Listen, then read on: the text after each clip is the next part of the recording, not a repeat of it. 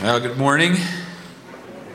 Again, it's always a pleasure to be here. I just want to really quickly remind us, that there are spiritual forces at work against us.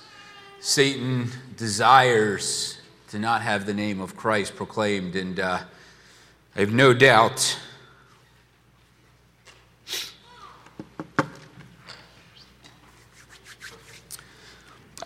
I had a rough week, let's just say that. But Satan will not stop today's message, and that has been my prayer, because I think the message today is one of the greatest messages that we can hear. And my prayer has been that Satan would be pushed aside and the obstacle would be held against him. And as we go through the message today, I just want you to keep that in mind, that there will be things at work in your life against you. And know that there are spiritual forces that don't want you to do the ministry of Christ. But what did I preach last week?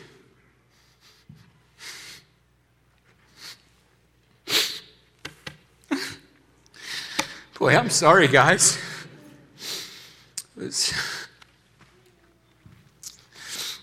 Thank you. I had a little moment of prayer with Brother Dale before this, and I thought I could get this out of my system. But man, it was a powerful moment there of worship. And all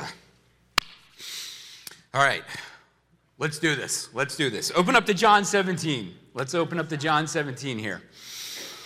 There are lots of moments in our lives that we look forward to. Many of them that we think about. Right, there's those special days that we have. I think about the moment we finally get to drive, that first full-time job that we get, getting to buy our first house, getting married and having that first kid. I think those are kind of those pinnacle moments in our lives that as kids we're always looking forward to say, I can't wait till we get to that moment. I can't wait until we can get to that place in time. And there's that feeling of freedom, the feeling of independence, the sense that, I'm an adult now and I can do the things that I want to do, and there's a lot of excitement that happens. But as we get close, there are those feelings of nervousness, right, and anxiousness. They're all wonderful things. But I think about when I went for my driver's license, and you're sitting there, and your hands are gripped around the steering wheel, and that person next to you you've never met is just sitting there with a clipboard. I think about going for my first job interview and sitting in a room, and there they are, just multiple people staring at you, firing questions at you, determining whether you are worthy enough to be a part of their company. Thinking about the first time I went to buy my house and just constantly crunching the numbers again and again and thinking, how can I make this work? Or my wedding day where I know my wife was running around and getting herself ready, and I just remember sitting there just waiting and just so anxious and thinking, I just want this to happen. I just want this moment to be over with because I'm just ready to start the rest of my life with her. And then those 9 months that happen before your first child, and you're just so excited and you're doing everything you can to prep for this child. And then the baby comes out and you see the face and you hear the sound and the joy that is just so overwhelming. And then they're like, here, you have to take this home. And you're like, oh my gosh, I'm a parent, right? These are moments in our lives that we look forward to. And these are great and wonderful moments. And Christ has just been with his disciples. And again, if you haven't been with us, we've been starting at John 12 and been working through this last week of his life. And he's been with his disciples, and he's been teaching them, and he's been prepping them for what is about to happen, this significant moment in the ministry of Jesus Christ and in the moment of human history is about to happen. And he's been trying to encourage them, and he's been trying to explain, listen, guys, I'm going to tell you exactly what's going to happen because I know you're going to be nervous, you're going to be scared, you're going to be worried. I'm letting you know it's going to be okay. And again, I have overcome.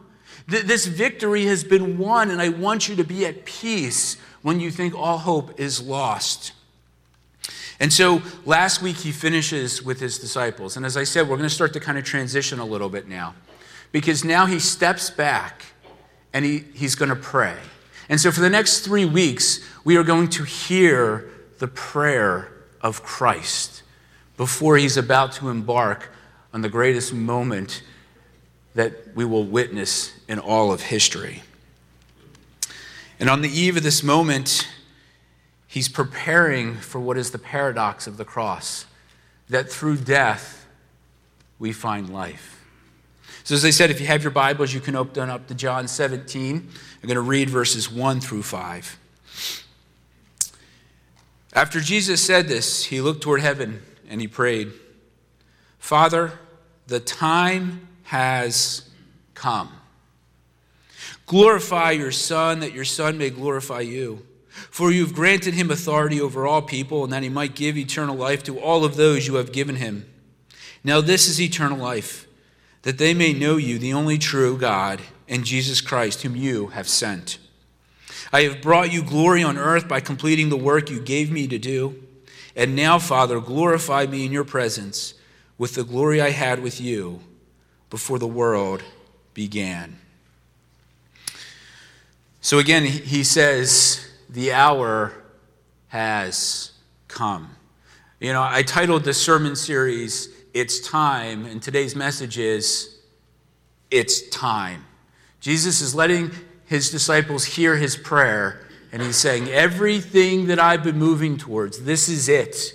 This very precious moment in time has now come to be fulfilled.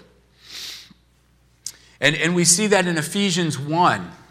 He says, with all wisdom and understanding, he has made known to us the mystery of his will, according to his good pleasure, which he purposed in Christ to be put into effect when the times reach their fulfillment, to bring unity to all things in heaven and on earth and under Christ. So again, prior to the creation of the world, God had established this plan for mankind. And God said, at just the right moment, when I am ready to fulfill my plan, I am going to set it in motion. And prior to this, we have several times where people are pushing Christ to the forefront to say, Christ, do your work, do your ministry. And he keeps pushing them off and he says, it's not time, it's not time, it is not time. And now he says, now this is the moment that we have been waiting for. He's going to fulfill the wishes. He's going to revolutionize the world through one act of sacrificial obedience. And this obedience is going to cost him his life. But it is for our benefit. And what do we notice?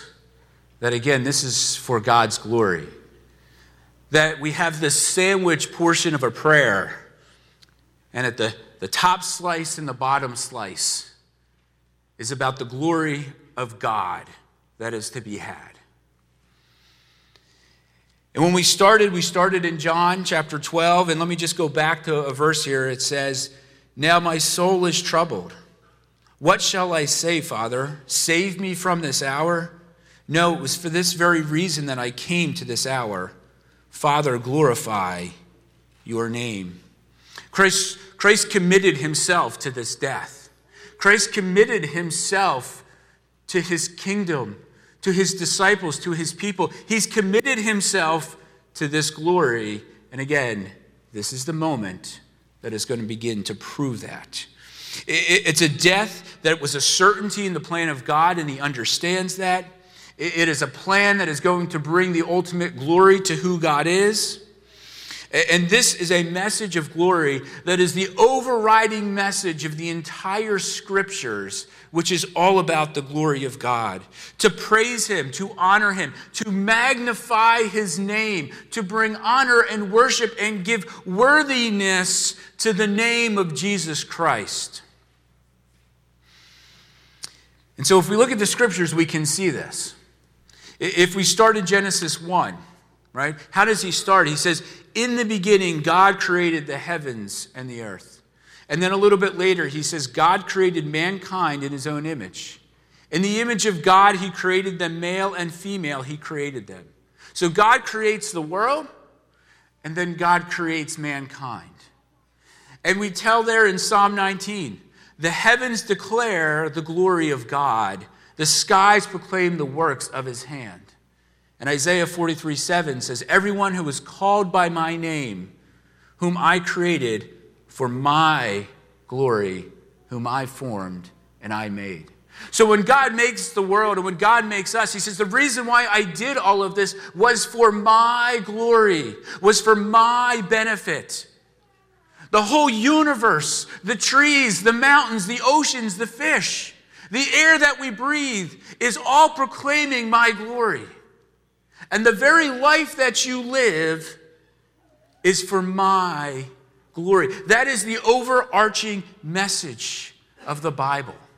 Now, I was at a conference years ago, and the speaker was talking, and he said, this entire world is all about God's love for mankind. And somebody close by whispered to someone else, and he said, I kind of disagree. He said, because it's not all about God's love. He said it's about God's glory manifested through his love. And I thought that's powerful. Because see, if it's just about God's love for us, who becomes the object of affection? It's us. And we become center stage.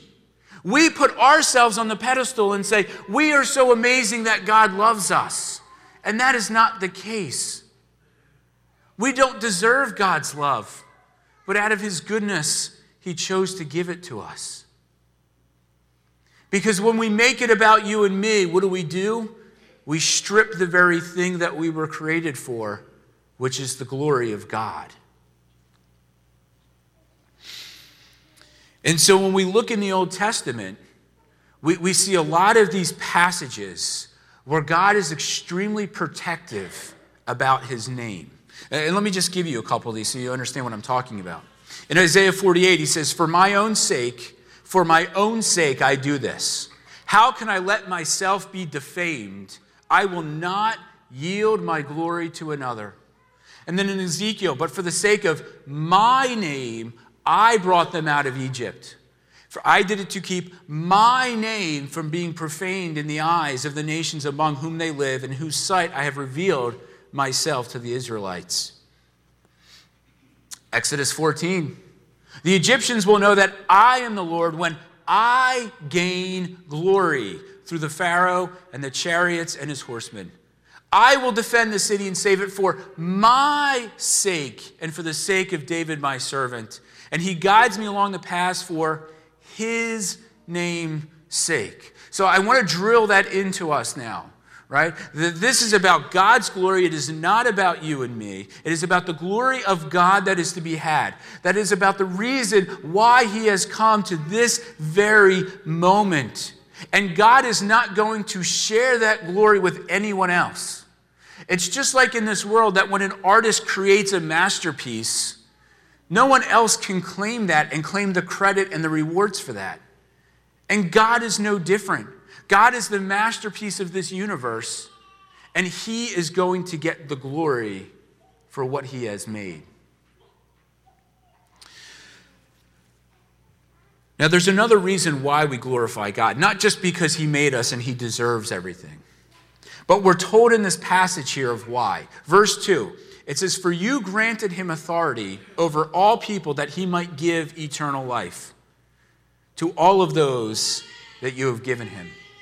We glorify God because he's been granted the authority. We're speaking about Christ here. He's granted us the authority to give eternal life. So let me walk through this of understanding the nature of Christ and why Christ is given this glory.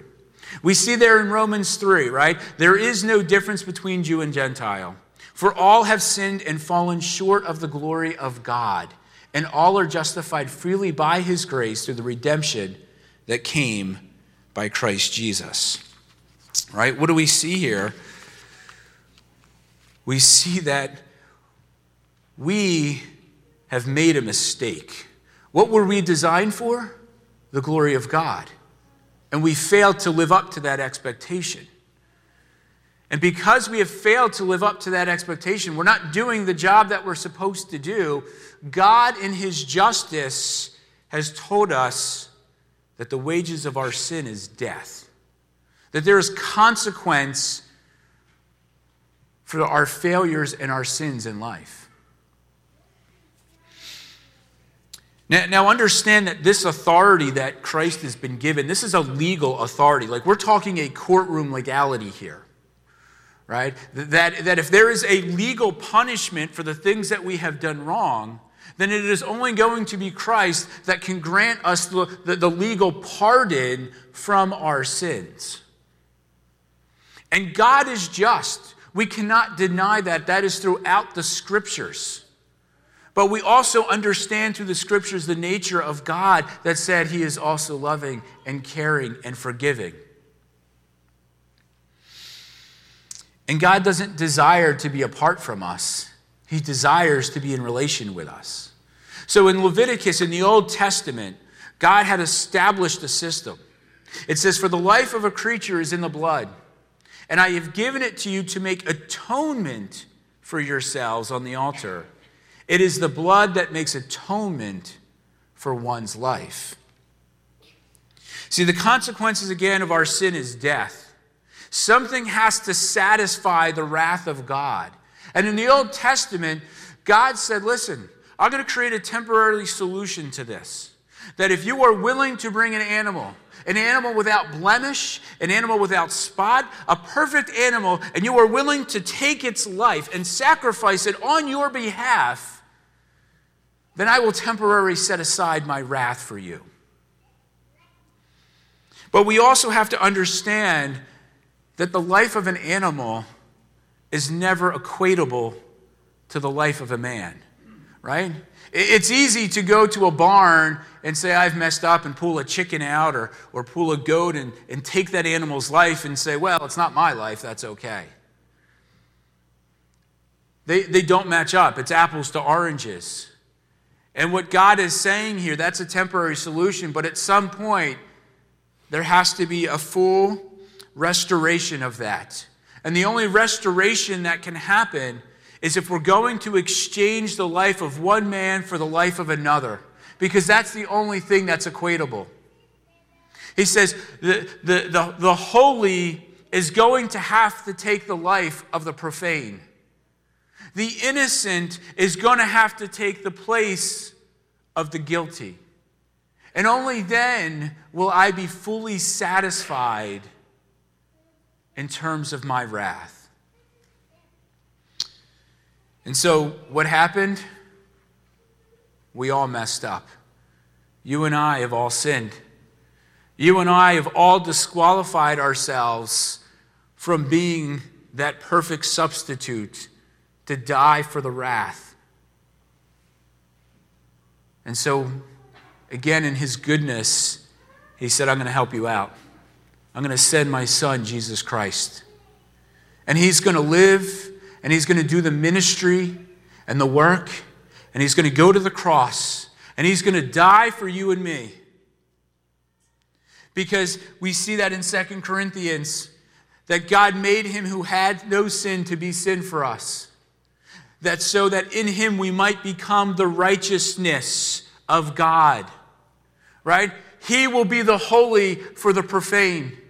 He will be the innocent for the guilty. He will be for you and me what we could never be for ourselves or for anyone else. And then in 1 John 2, he becomes the atoning sacrifice for our sins. And not only for ours, but for the sins of the entire world. And that word atonement means to cover over. That when Christ had gone to the cross and he shed his blood, that blood was covering over our guilt. So that when Christ looked at us, he no longer saw our sin, but he saw the saving grace of Jesus Christ's blood, and that had satisfied permanently, once and for all, his wrath.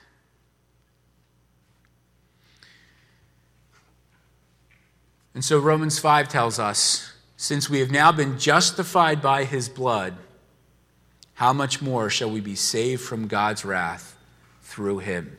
And again, that word justify is also a legal term. As I said, only Christ could legally pardon. And so as we stand in the courtroom and all of our sins are presented against us and the gavel hits the table and he says, you are guilty of death, Christ now steps into our place, takes that wrath, and then God looks at us and he says, go, you are now forgiven. You have now been freed and pardoned from your sins. So that is why Christ has the authority to grant us eternal life, because he is the only one that could satisfy this wrath. But now we see in the next part of John here the process. So what happens next? Verse 3. Now this is eternal life, that they may know you, the only true God, and Jesus Christ, whom you have sent. That in order to have this pardon, what do you and I have to do? Well, we have to know the true God. And notice we attach the word Jesus Christ. You know, there are so many people in this world that I encounter, so many times on television. How many athletes will give praise to God, and then people go, oh, that person's a Christian. They've praised God. And I think there's a big difference between praising God and uttering Jesus Christ with our lips. There's a big distinction between that. And I think that's why Christ specifically prays this prayer the way that he does. Because, see, if we are going to be in an intimate and personal relationship with God, and that's what it means when it says to know him, it's the idea that this is also relational. It's not just a head knowledge of God, but I relationally know him. I have to know the one true God. Remember, we are in a time period of paganism and polytheism. The Egyptians had their multiple gods. The Greeks had their multiple gods. The Romans had their multiple gods. And what Christ is saying, no, there are not multiple gods. There are many false gods that will pull you away from the one true God, which is the Yahweh, the God of Israel. That is the God that you need to know. It is not Ra. It is not Zeus. It is not Jupiter. Those are not the true gods. It is the God of Israel that you need to know. And furthermore, you need to know Jesus Christ. Now, what's really interesting in history is that when Christianity began, Rome had no problem with Christianity. Because Rome saw Christianity as simply a part of Judaism.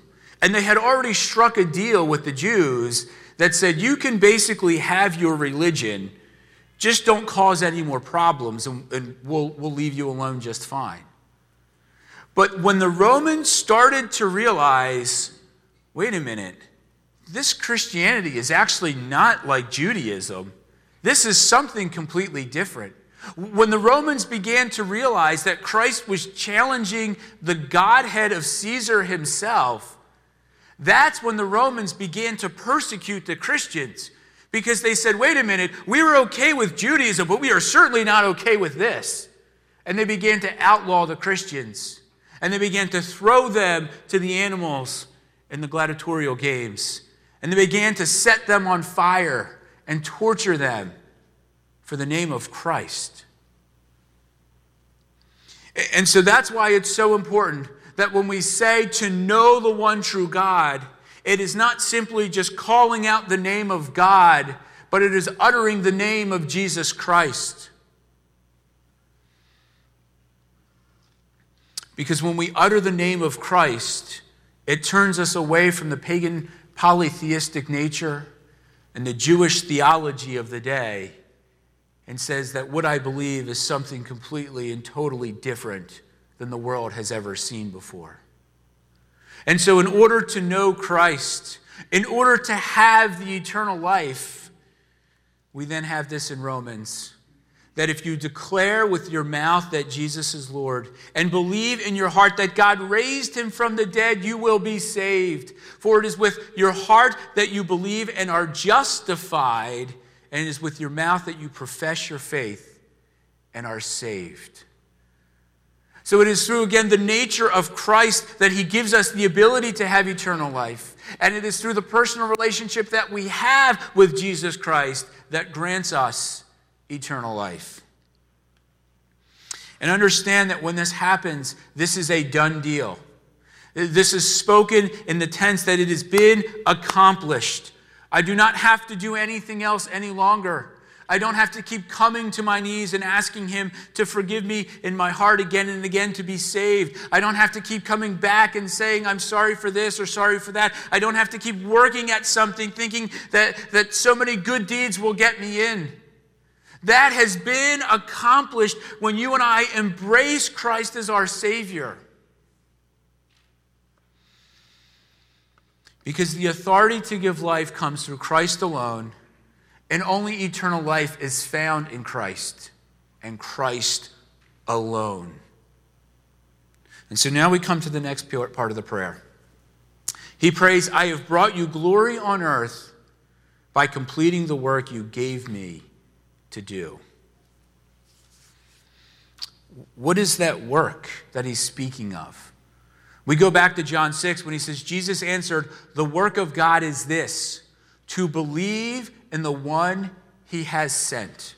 That is the work of Christ, is for us to believe. So the work that he does should result in belief, right? It should be resulting in the glorification of Jesus Christ.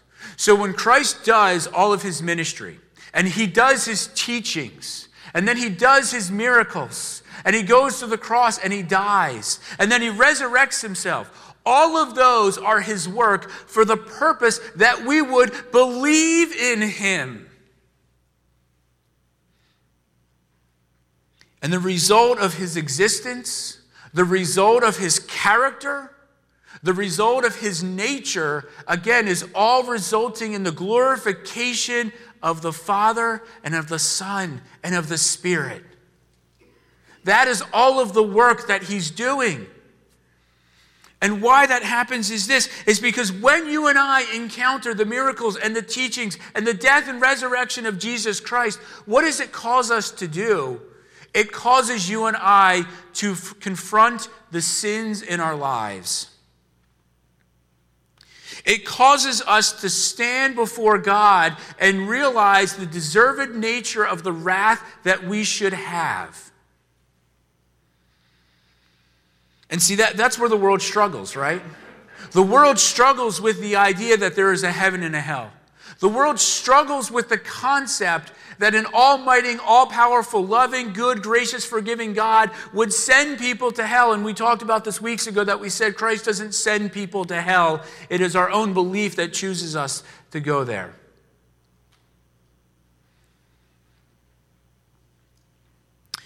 But I think that's the problem. The reason why the unbelieving world says that is because they haven't encountered the holiness of God.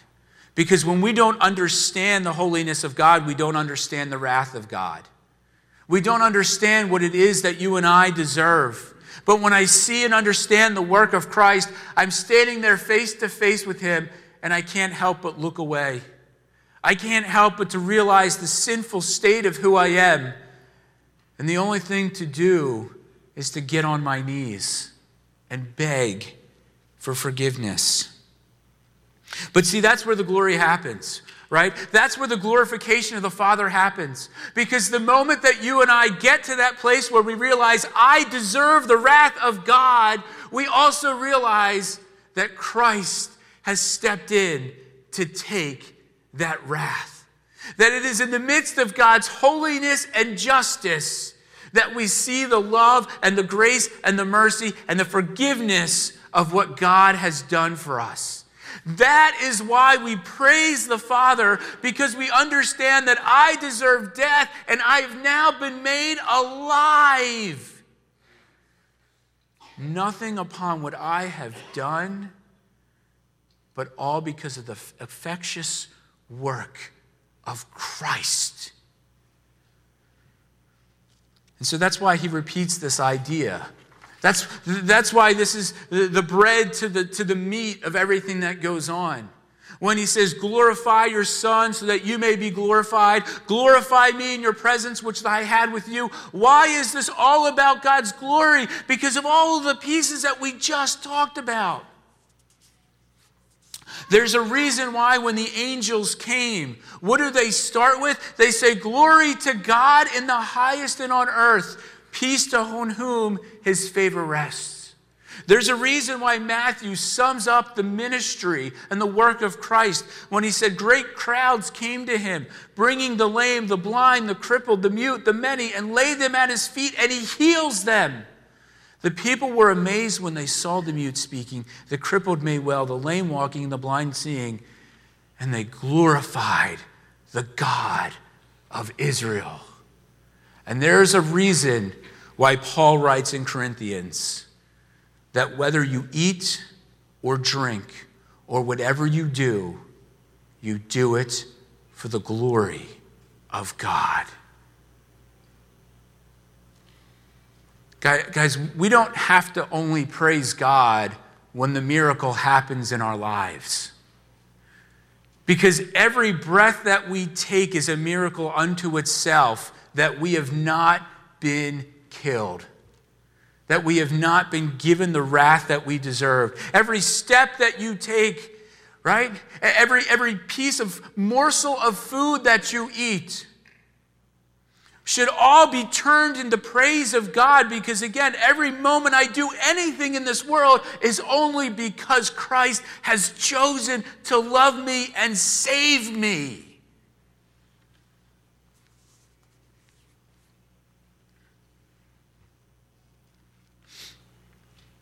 You know, I think about when we have dinners at our house, my wife loves spaghetti. I do not. But I'll tell you what, the next time I eat spaghetti, you know what I should do? Praise God that there's food in my stomach and I'm alive. I want us to be reminded of one little final piece here before we close this out. Christ has just spoken with his disciples. He's told them everything that he needs to do. He's done his best to convince them, to remind them that everything is going to be okay. And then what does he do next? He looks up to his Father and he prays. He prays. He is about to go to the cross. He is about to suffer one of the most agonizing deaths that man has conjured up.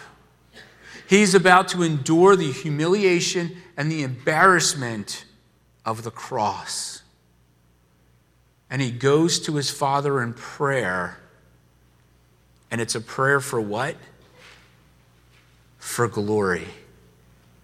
You and I, again, are going to walk this journey, and we don't know when our lives are going to end.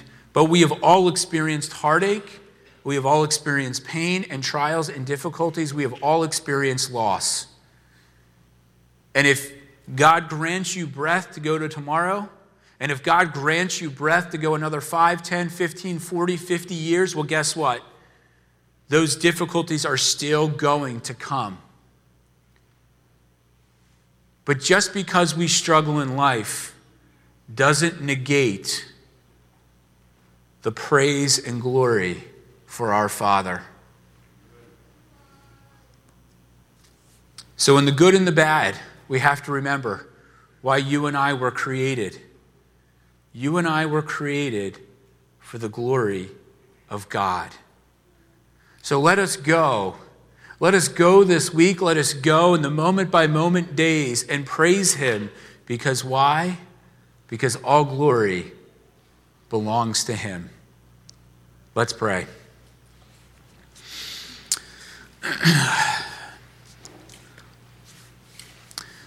Lord, I thank you that this message was preached again, because this was a message to remind us about why we are here. I have not put on this world to be given everything. I have not been put on this world for comfort, to have a nice house, to have a great cushy job. I have not been put on this world to be adored and accoladed. Father, I have been put on this world to bring you all kinds of glory and fame. Lord, I have been placed here by your gracious hand to be in a relationship with you. And we praise you in the midst of difficulties and trials. We praise you in the goodness of our lives, in the big and the small. God, we praise you. We praise you because that is what you deserve. And it is out of your great love for us that we get to experience that glory.